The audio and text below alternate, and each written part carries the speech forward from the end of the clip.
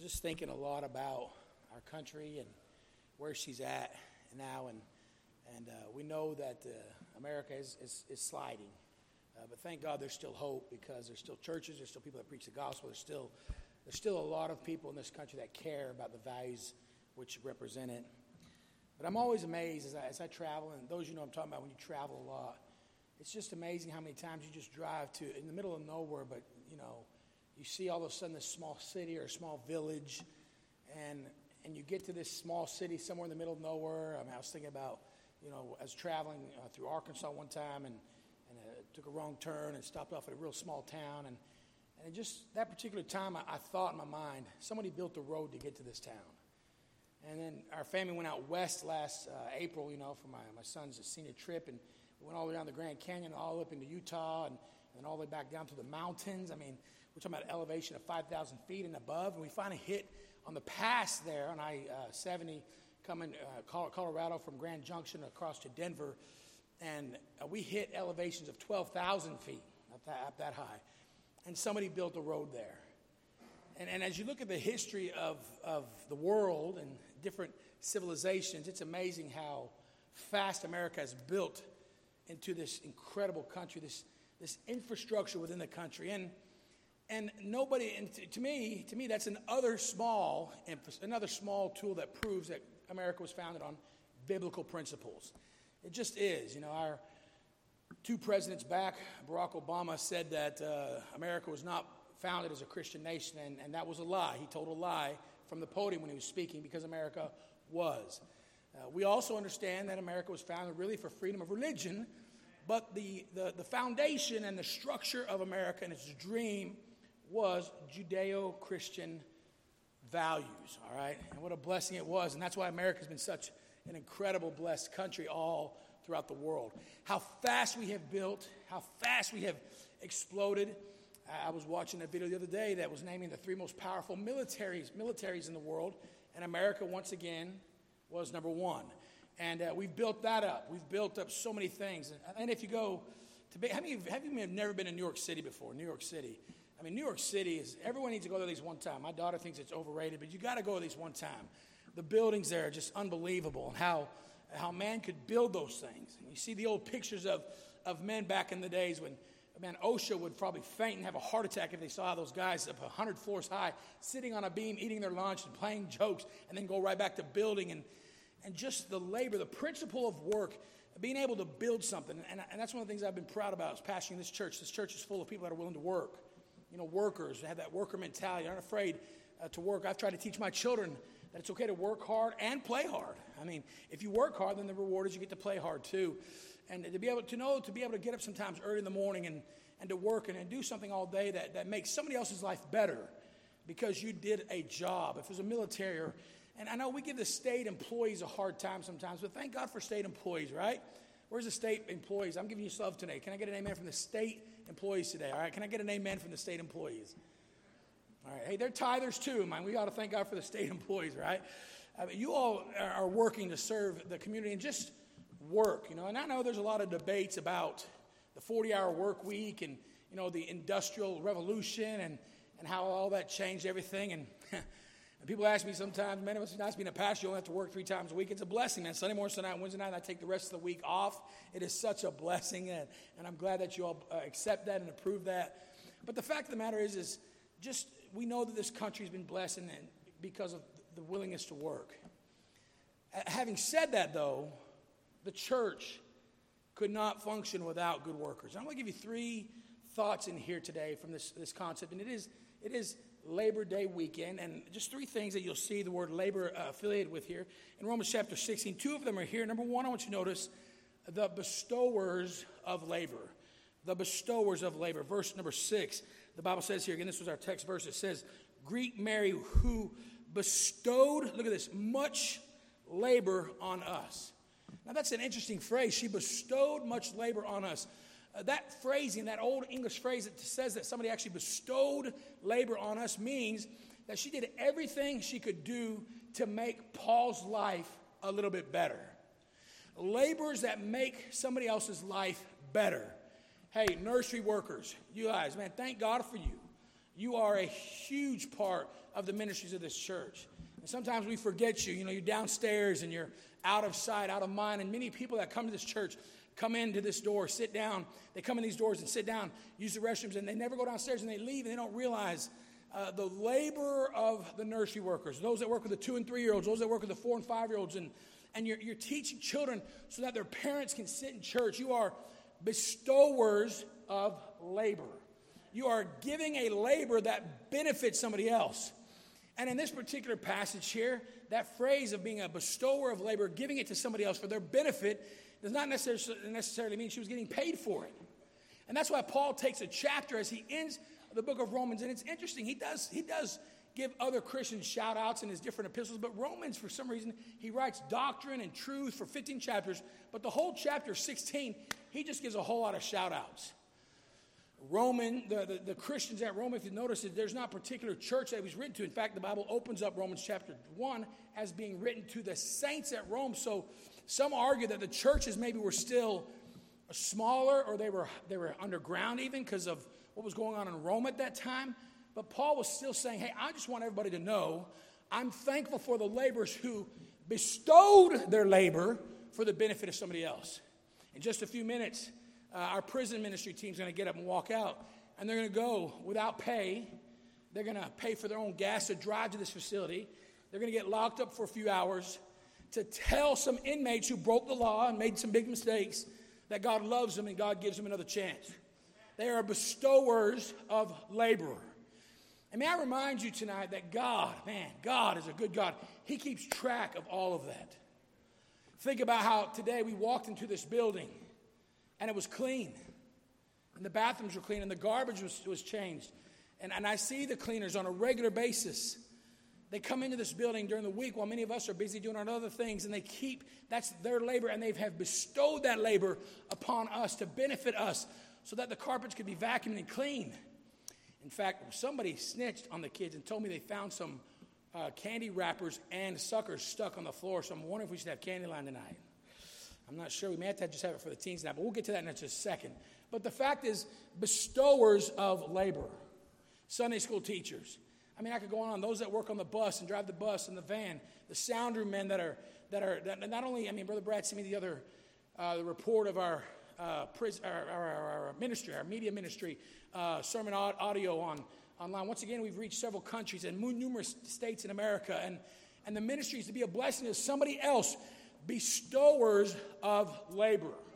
And for that tonight, I thank you. These buildings are here because of the people of Bible Baptist Church. And Brother Tim and many others who were bestowers of labor. And boy, that's what made Christianity succeed and thrive. And it comes from the chiefest example of all, Jesus Christ himself. Jesus Christ himself was the best of all in that he was always doing something for the benefit of somebody else. When he preached, when he taught, when he healed, he did it something for that person to have a better day, that person to be healed, that person to get some help, that person to get some hope. That is how our Savior operates. That's how he lived. That's how he thought. And that's why he was amazing. Amen. So number one, I want you to notice tonight, the bestowers of labor. Now there's a second phrase that pops up in this chapter, and then we'll go to another book of the Bible for the third one. And if you look at me now, the second one is in verse number 12. Same chapter. Now I beseech you, brethren, mark them which cause divisions and offense, contrary to the doctrines which ye have learned, and avoid them. All right? So, I'm sorry, I missed that verse. I'm on the wrong. Oh, I'm sorry. I got to back up a few more verses. Well, that's a good verse to read anyway. Watch out for the people that cause trouble. Look at verse number 12. There it is. Yeah, there it is. Salute, man, all these wonderful names. Mr. T. Some of you catch that by slow freight. Mr. T and Mrs. T, who labor in the Lord. Oh, that's a good one too. That's a good one too. Because here's the balance of the Christian life sometimes. We understand that everything I mentioned prior to shows the balance of a church. There has to be some horizontal physical needs met. For example, there has to be a nursery so we can take care of these little bodies so that parents can get spiritual food without being bothered by a crying baby, right? Thank God for that. But there's also another side of it, that's the labor in the Lord. And that's when we realize that we are bestowers of labor for the benefit of others. Now we also shift to the other angle, which is to be a benefit to the Lord. To be able to say we are working for God, laboring for the Lord. Now, I know many would say tonight that that's the preacher, that's the Sunday school teachers, that's the song leader. Those are the ones that do. No. Everybody gets to be a part of that. And it's so funny that I got this today of all times. I'm not going to read it to you online just because we're live and people could see, and I don't want to name any names. But I'm going to read to you a text after a little while, after the services are done, that shows the impact this church is making when it comes to the subject of laboring in the Lord. What does that really mean? I was trying to figure out a way to explain it, because my old Randy would have said, oh, it's people that go sewing, it's people that go visiting, it's people that do this and that and this and that. But can I give you a different concept on that tonight? I think it's people that remind people of Jesus. That's what I think. When you're laboring in the Lord, it's people that remind people of Jesus. It's people that when people come to church for the first time, I really want to read this message, but I'll read it to you in just a second, and it'll encourage y'all that we got today. When people are ministering in the Lord and for the Lord, you can't help but remind people of what Jesus would be doing. The kindness, the friendliness. I mean, you can come in and vacuum the carpet and be in a bad mood and be mad at the world. You can. You can.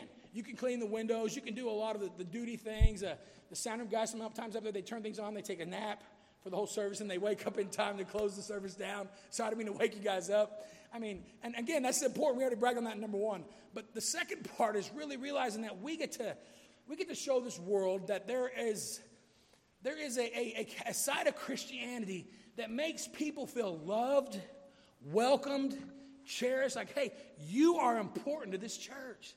The labor in the Lord. Maybe you don't vacuum. Maybe you don't clean. And by the way, all these things work together. But all of us can be a part of this ministry. It's when you come, and I know you have burdens, and I have burdens, we all have burdens, and we lay them at the door for just an hour and a half or 2 hours on Sunday morning, an hour or so on Sunday night and Wednesday night, and we decide to come in here and carry somebody else's burden. Because somebody's going to come visit our church today that's having a tough time. Somebody's going to come in this building that's discouraged. And the only encouragement they're going to get this week, because they got to go back to the workplace tomorrow, and maybe they don't get along with their boss, maybe their coworkers and them are at odds, and they're afraid they're going to lose their job, and they're just looking for some place they can go where somebody is going to show them some compassion and give them a smile and give them some assurance and just pat them on the back and say, hey, I believe in you. I'm your friend. I care about you. And when people see that, they start to say, wait a minute. This reminds me of somebody I've heard about, somebody named Jesus, who was always a blessing to people on the spiritual realm. You see, the labor is a balance there. It's so important to fix things and to keep things going. And I think about the clean buildings and the nurseries and all the things we do. But now the other side of it is making sure that we are representing Christ well, so that when people come, they are inspired and encouraged by your presence, by your kindness, by your friendliness. And I commend you, church, for that. And I thank God for it. I'm so proud as a pastor that we can have that testimony a lot. I shared with you last week, one of our new visitors that's been coming, and he talked to me this morning about joining the church, and he's excited, and he loves it. He's been bringing a lot of his family and friends here. He said, tell your church they're the friendliest church I've ever been in my life. And he's been in many churches. He attended Lester Roloff's church at one time many years ago. For you old-timers know that name. Well-known man, right? But he said, you guys are the best. You guys are. I was like, are you sure about? Yeah, I knew he was right. I knew he said that, right? But to be a laborer in the Lord, you are making a difference. I don't feel like today being friendly, but somebody needed you to be. I don't feel like being nice today, but somebody really needed you to be. You'd be amazed how many times I'll have people come and we'll visit them at their house, and they'll say we visited several churches, and we walked in and sat in the back, and not one person said hi to me. Not one person shook my hand. Not one person greeted me. The pastor didn't even say hi to me. I didn't get any letter, nothing. And they said, well, I guess they don't want us here. But you all do a good job of that. You do a good job of making sure people are welcome. I mean, we leave our pews sometimes. We walk all over the building. Sometimes our song, handshaking song, is long. Miss Jennifer starts giving Brother Josh a dirty look. I know it's one of those long days. And sometimes you all get frustrated by the way, don't forget, that's why when your pastor preaches short. You see, we all know that we want to point everything to the preaching because people need to hear the preaching. But preaching is not the only thing that makes the church go. It's the friendliness, it's the handshakes, it's the love, it's the eye contact, it's the pat on the back, it's the hug, it's the handshake. It's the saying, man, I'm glad you're here. Where are you from? Where do you live? What brings you out today? Being interested in somebody else's life without them thinking he's going to end up selling me something, right? It seems like nowadays, everywhere you turn, somebody wants to be nice to you, so you can buy something from them, right? So number one, the laborers, the bestowers of labor. Number two, the laborers in the Lord. Now, number three, I want to take your Bibles and go to 1 Corinthians chapter 15. 1 Corinthians chapter 15.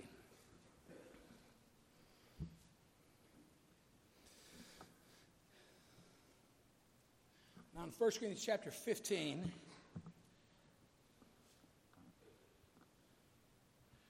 you will see some heavenly lingo, some heavenly comments as it talks about immortality, right? And going to heaven someday. And the rapture's even talked about a little bit. You get on down to verse number 56. Actually, I like verse 55. 55 is fun. O death, where is thy sting? O grave, where is thy victory? The sting of death is sin, and the strength of sin is the law. But thanks be to God, which giveth us the victory through our Lord Jesus Christ. And then here we go. Therefore, my beloved brethren, be steadfast, unmovable, always abounding in the work of the Lord, for as much as you know that your labor is not in vain in the Lord. What a beautiful verse. Beautiful verse. So let's wrap it all up together. Number one, we talk more about maybe the horizontal labor. And the second, we talk more about the vertical labor, the spiritual aspect of it. And we should all be doing some of both, a little bit of both, right? But when it's all said and done, God's reminding you right now, listen, sometimes you get weary. And sometimes you get discouraged. And sometimes you get frustrated. And sometimes you feel like nobody's really noticing. But God says if you're doing it for the Lord, it's not in vain. It is not in vain. And Jesus said this, if you give a cup of water to somebody, I keep track of that. It's like you gave it to me.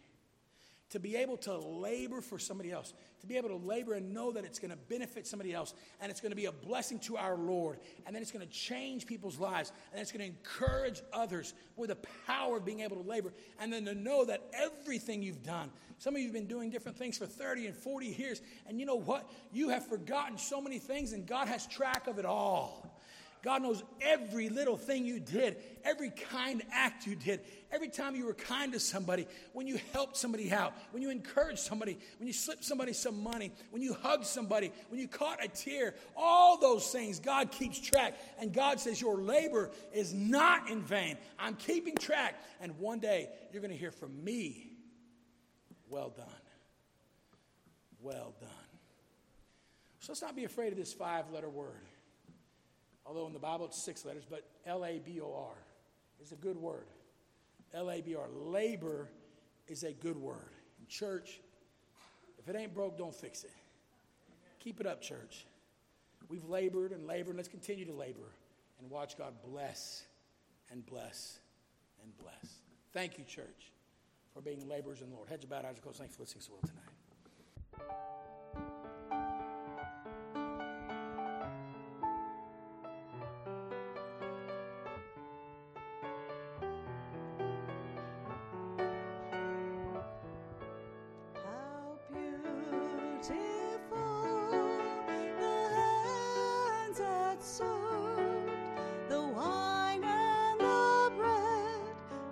Children of earth, how beautiful the feet that walk the long dusty roads and the hill to the cross. How beautiful, how beautiful.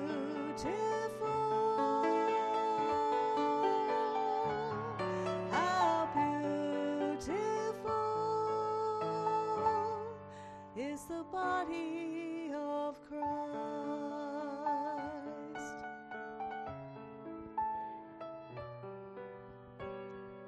How beautiful the heart that bled, that took all my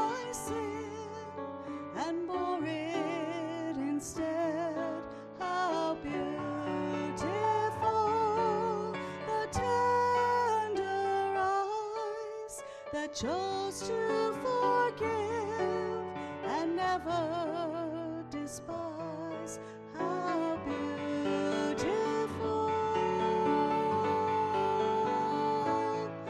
how beautiful,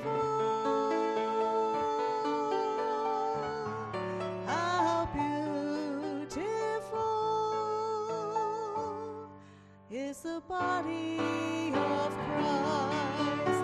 And as he laid down his life, we offer this sacrifice, that we will live just as he died, willing to pay the price, willing to pay the price. How beautiful the radiant bride who waits for her groom with his light in her eyes. How beautiful when humble hearts give the fruit of pure lives, so that others may live. How beautiful,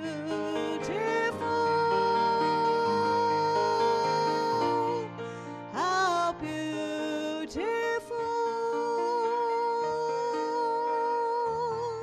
how beautiful is the body of Christ.